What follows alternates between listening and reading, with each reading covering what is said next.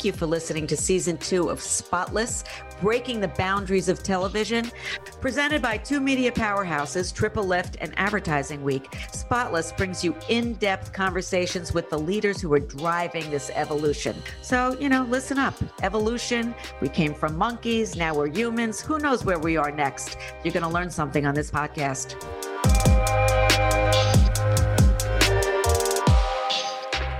As the president of Paramount Television Studios, Nicole Clemens oversees a robust slate of 26 shows currently on air, ordered to series, or in production. In 2020 alone, Nicole oversaw the release of hit shows including Defending Jacob and Home Before Dark on Apple TV+, The Haunting of Bly Manor and 13 Reasons Why on Netflix, Season 2 of Boomerang on BET, and The Alienist Angel of Darkness on TNT. Additionally, and most recently this year, Made for Love debuted on HBO Max in April.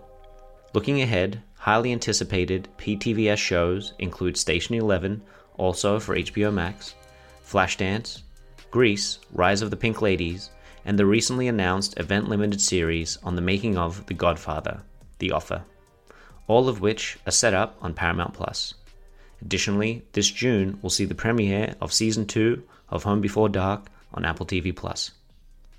Before running Paramount TV Studios, Nicole was a producer at Anonymous Content, where she set up both film and television projects and served as Executive Vice President and Head of Series Development for FX Networks, where she guided a coveted roster of critically acclaimed original series including Atlanta, Better Things, You're the Worst, Snowfall, and numerous other projects. Nicole also served as partner and head of the Motion Picture Literary Department at ICM Partners for 16 years. Welcome, Nicole. It's so great to have you. It's great to be here. It's good to see you, Bo. Yeah, it's great to see you too. Well, first off, I wanted to congratulate you on recently being named amongst the Hollywood Reporter's Women in Entertainment Power 100 list in recognition of being the head of a major Hollywood studio. Now, I know you're not new to this list, but how does it feel to be recognized along some really impressive company? Well, it's always incredibly flattering, and I think that the people that I'm honored with are people that I've looked up to for most of my career. So it's a good feeling. For sure. I mean, I, for one, love Michelle Obama, so it's a great list. My mom is always saying, well, wait, what number are you? Like, what number were you last year? Yeah. Well, yeah, I remember it was like 5 or 6 years ago, they removed the rankings, which I keep trying to explain that, and, it's not landing. So tell us a little bit about when you realized that television, and in particular, the creation of content, was your passion. Well, it goes all the way back to being a latchkey kid and coming home and grabbing a gallon of ice cream and sitting about 8 inches away from a television and just watching everything. I mean, I feel like I marked some of my childhood by when I was allowed to stay up late enough to watch Fantasy Island, So I've always loved television and content and movies. I remember the first movie I saw in theater was Star Wars. I mean, for a premiere, which was just, completely blew my mind and changed my world. I mean, I remember seeing JJ's first Star Wars and literally like when the music came up, starting to cry because like my kids were with me, and so it's been in me forever. In terms of TV, it's funny because I got my start at Spelling Television. That's where I became an executive, and at the time wanted to make that transition to film because film was sort of the cool kids table, and ended up eventually at ICM where I did both because I was selling books to film and television and always had a finger in both. And then when I became a lit agent, I pulled on a lot of my television relationships to take them into film. And that was when a spec market was really how you broke writers in. And so developed with those television writers, feature scripts. And so I've always sort of gone back and forth. And as we've seen, the wall between TV and film completely collapsed. And now everybody that was working in film is working in television. I mean, there really isn't, it's hard to distinguish at this point. So yeah, so that's been great. Awesome. Yeah. I mean, I'm no question. There's definitely way more runway, but ultimately it's just premium content. Exactly. Content is king. That is, yeah. So one of the main reasons I'm so excited to have you on as a guest on Spotless is because of the experience you have across film and television, which we just spoke about, but also as an agent, a development executive, a producer, and now a studio head, at some of the biggest companies in the industry. For some of our listeners who aren't as familiar, can you help them better understand the role that Paramount TV Studios plays in the market today?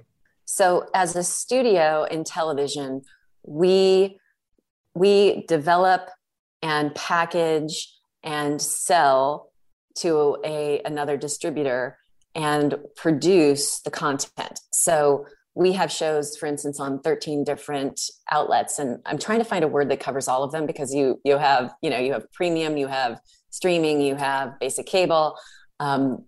So we have shows on Netflix, Amazon, Apple, Paramount Plus, Showtime, all across the board. And that's different than the film studio, which develops, produces, and distributes their own content. And then, of course, there are, I'm part of Viacom CBS, so we are sister company with CBS Studios, who does what we do. They are largely, they also do premium and streaming, but they're also largely in the broadcast space, which for Paramount Television Studios has not been our priority. We've been mainly focused on streaming and premium. Over recent years, you've had the opportunity to work on some of the biggest, most critically acclaimed shows in the history of television, from Atlanta and Snowfall on FX to 13 Reasons Why on Netflix. When you're considering a new project, what do you look for in a show idea or piece of material, script or otherwise? If you look at the landscape right now, people are very focused on the fact that there are like 500 plus scripted shows. And so you're looking for that idea that can break through. And sometimes that has to do with being IP, having some sort of level of pre-branded awareness, and that can be based on a book or an article or a film that you're reconceiving in the form of a series. But I think you want something that feels authentic to the voice. There's an opportunity now, I think more than ever, for authentic voices and representation across a wide range of stories to tell. And so I think authenticity, specificity, noisy. I look for things that subvert people's expectations. People will ask us, what's your brand as a studio? And as a studio, we're selling to multiple outlets. And so our brand is really the experience and the quality of the material that we put out, not a specific genre. Like when you say you think of a particular network's shows and you have something comes to mind. But I would say there is a common denominator that runs through our material, which is that it's populist literature. No matter how popcorn a show may be, there's still something that we're looking at, some bottom to it, something that we're saying, because I think there's an incredible opportunity to expose people to different ideas and attitudes and thoughts that they might, it's making it sound like I'm working for the CIA and I've got like hidden messages in there, which is not really what I'm saying, but that the people feel real and that you are subverting people's expectations, whether it's through character or genre or actual production, the filmmaker's view of how they're shooting it. And so I think it's got to break through. And that can also happen with original ideas. And I feel like that's the lacking area right now on our landscape. Is if you think about it, I'll name Succession, which is one of my favorite shows, and it's on HBO, is an original idea. And so I'm hopeful that we can find more original ideas that tap into the zeitgeist. I mean, that in comedy, certainly that is the norm, but in drama, it feels like there's been a lack of original ideas getting through. You mentioned Succession. I agree. It's one of the most original, fun shows. I remember actually watching it and not really getting it at first. I thought it was a little, and then someone mentioned it's actually supposed to be a comedy. And I watched like one episode and I went back and watched more. And it's, again, one of the most amazing shows. Can you talk a little bit about that and how that has maybe changed how you look at some content or scripts or projects you're considering? It hasn't changed how I look at material. I think it sets a really great high bar for fantastic. When you talk about specificity and character development, you understand what all of those characters want, what's in the way, who they are. So anytime they're in a scene, it's electric. It's a very clean concept. It's obviously a thinly veiled Murdochs. Sure. So there's that. But if you didn't know anything about the Murdochs, it still works because of the tried and true sort of family dynamics and struggle for power. But I found myself when I first saw it and I was like, oh my God, this is so good. It's like sort of weighing everything against it, which I think is good. The way that we approach putting together our shows, and it might be a little different than other studios in terms of the amount that we do this way, but we sort of approach development. We tend to develop a lot internally and put our shows together and then take it out to the marketplace and say, this is the show we want to make.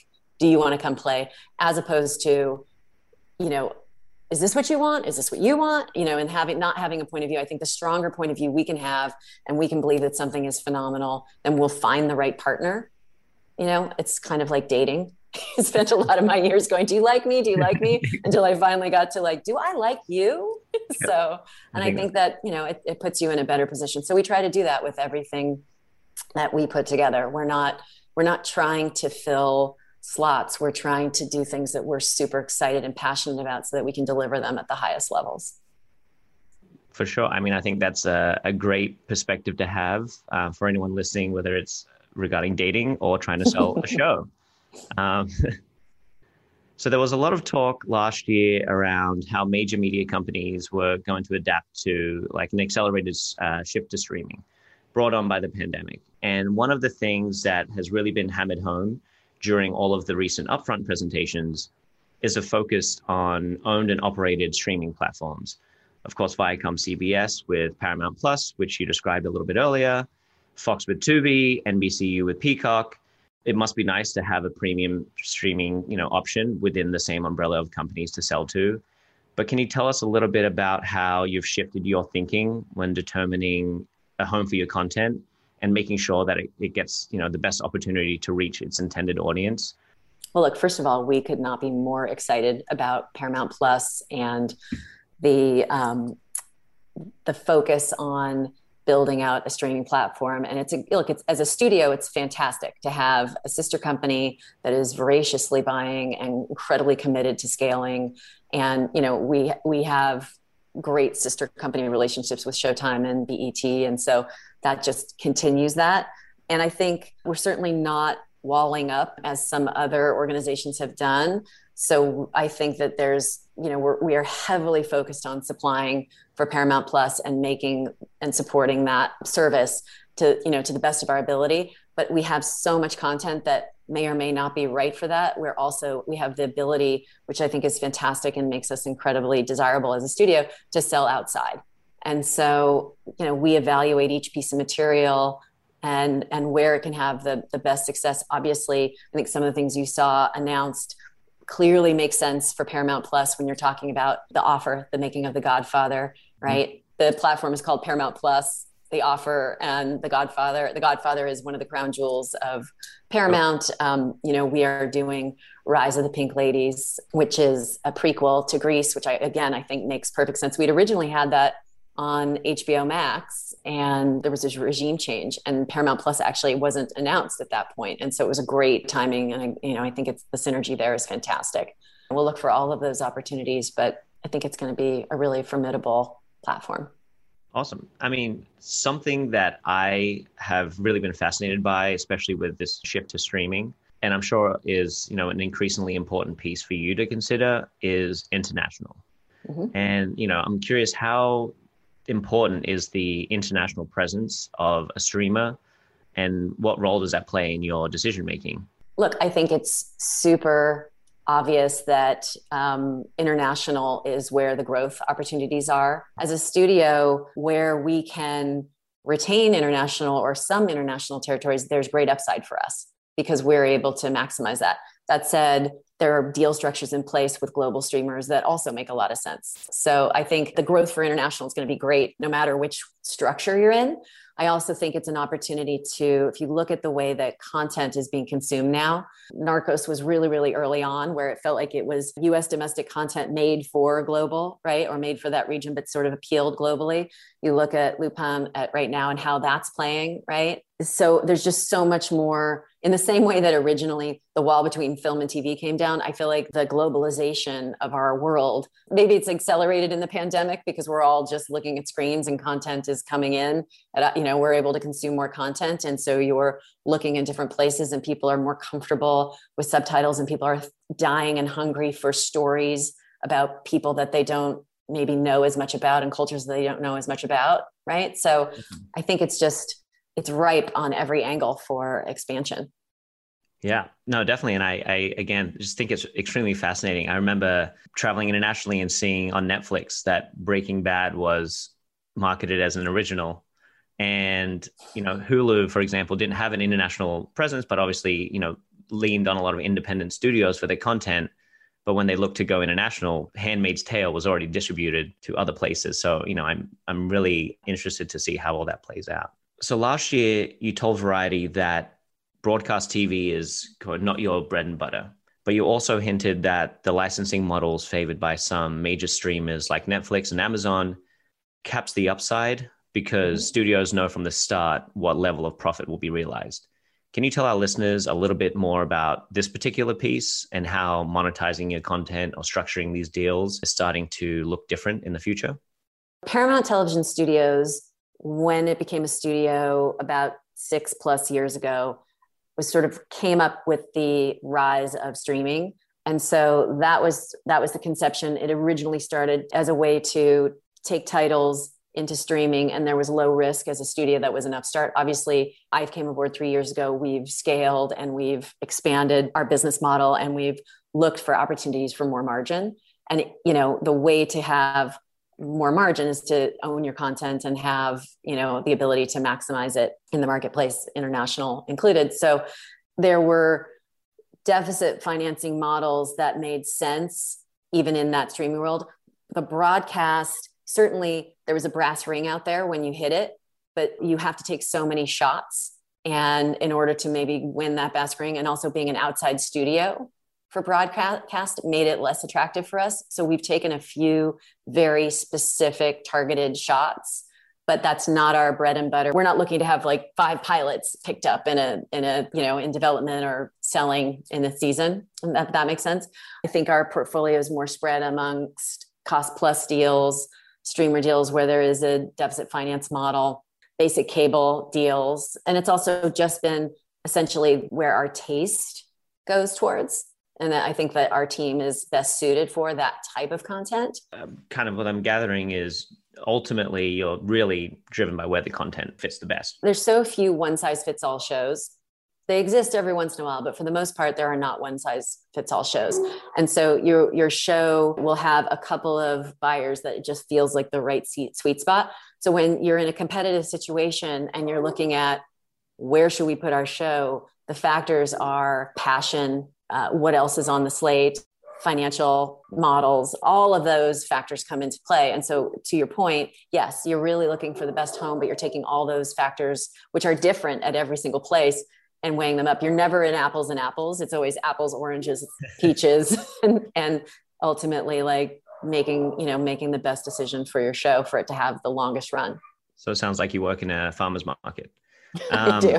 Beyond the checks and balances, I'd love to get your opinion on what success looks like today from a creator standpoint and a consumer standpoint. With the influx of all these streaming options, how would you say the definition of a hit has changed over the past 5 to 10 years? Well, I think the definition of a hit is different for every outlet, and those metrics change. As a studio, the definition of a hit for us would be renewals. And, if we own the international or parts of the international, that monetization of that avenue. But for some people, it's for subscribers. For some people, it's advertising revenue. It just depends. So I think there's also critical success. There's award success. There's, all of those various metrics that depend again on like what kind of show it is. We're not making the decision to keep our programming on the air. The outlets are. So it's a little different from our perspective. I'm always, as an outsider now, very curious how that's changed, particularly when it comes to viewership specifically, because ultimately it's the measurement metrics today for the streamers. And I appreciate you run a studio, but I would imagine for these streamers, it's a longer tailed view of a project where sometimes, I came across a show recently that was 3 years old and I never heard of, but now I'm obsessed with it. And there's countless stories like that. So I think it's a fun challenge for those folks to try and navigate.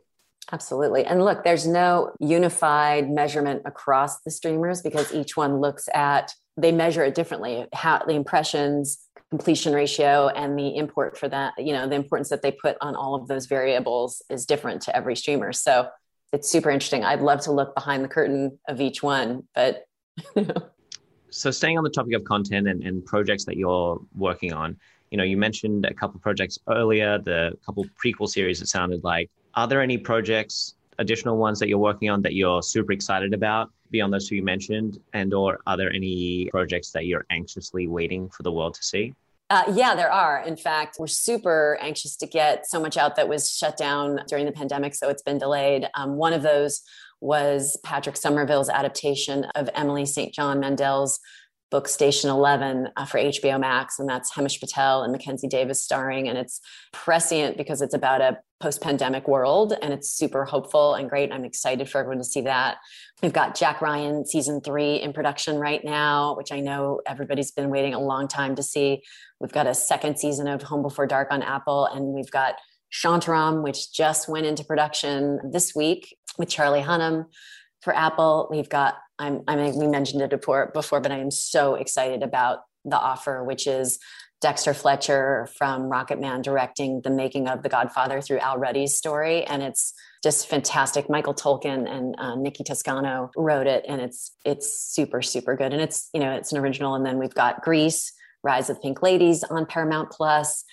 We have some things in development that I have high hopes for, like The Italian Job and Fatal Attraction there, and like really good. I was the first to feel like, gosh, especially when we were at FX and they said, we're going to do Fargo. And I was like, you can't remake something. But when I think we've learned that there's a way to do it, where there's a way to honor the original material, but just to have like a brand new show. So much good stuff. I don't know if you want me to keep going. No, I mean, you, no question, really busy. And I can only imagine the excitement you have to kind of get back to, somewhat normal, quote unquote. But, I remember reading an interview of yours last May.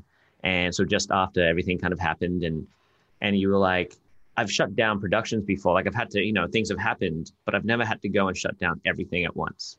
And so I can't even imagine what that was like, but again, can appreciate how happy it must feel to, again, be back to normal. It was an amazing exercise, and I could not be more proud of my team who literally, you could not have obviously nobody predicted this, but the way that we were able to do that, and then also to come back up in production with COVID protocols and all of the, everything that went into restarting this machine also pretty much all at once it was an undertaking, and they blow me away every day. My creative and my production, all the way across the board, BA.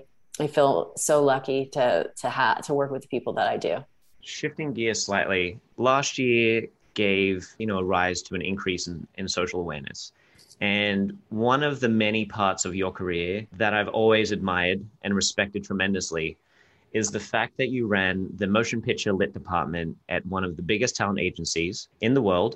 I've always really admired that. And it's something I've even, just spoken about in general to people whenever I talk about my time working with you. And as a studio head, how would you describe your responsibility to set an example to young women entering the industry today, but also reflecting the times and the content you create? Well, I think we have a massive responsibility to make sure that we're representing underrepresented voices and stories, and we have the platform to do that. I remember when I was a young agent, actually I was in my 20s, and I went to a salon that was hosted by an older agent who had great relationships in politics. And they had, I can't remember if it was the former Secretary of State under Clinton, but it was this incredibly inspiring talk. And I remember thinking, oh my God, I went into the wrong field. I'm not making a difference. I'm making, at the time, television and film. And, I should have been I want to make a difference. And I went up to this politician and said that, and they said, no, you actually have more influence than we could ever have because of storytelling. And I think that, the thing about, you can only create empathy when you walk in someone's shoes, and telling stories creates that opportunity. And I think the opportunity we have to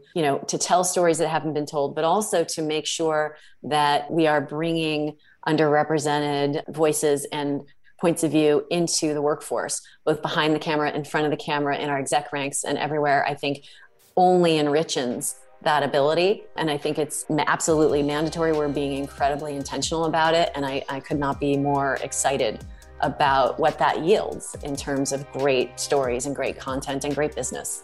Thank you so much for making the time. Again, I really, really appreciate, having you on, giving your point of view, and I can't wait to see some of the upcoming shows. Thank you, Vote. So good to see you. It's really fun to be here and I appreciate it.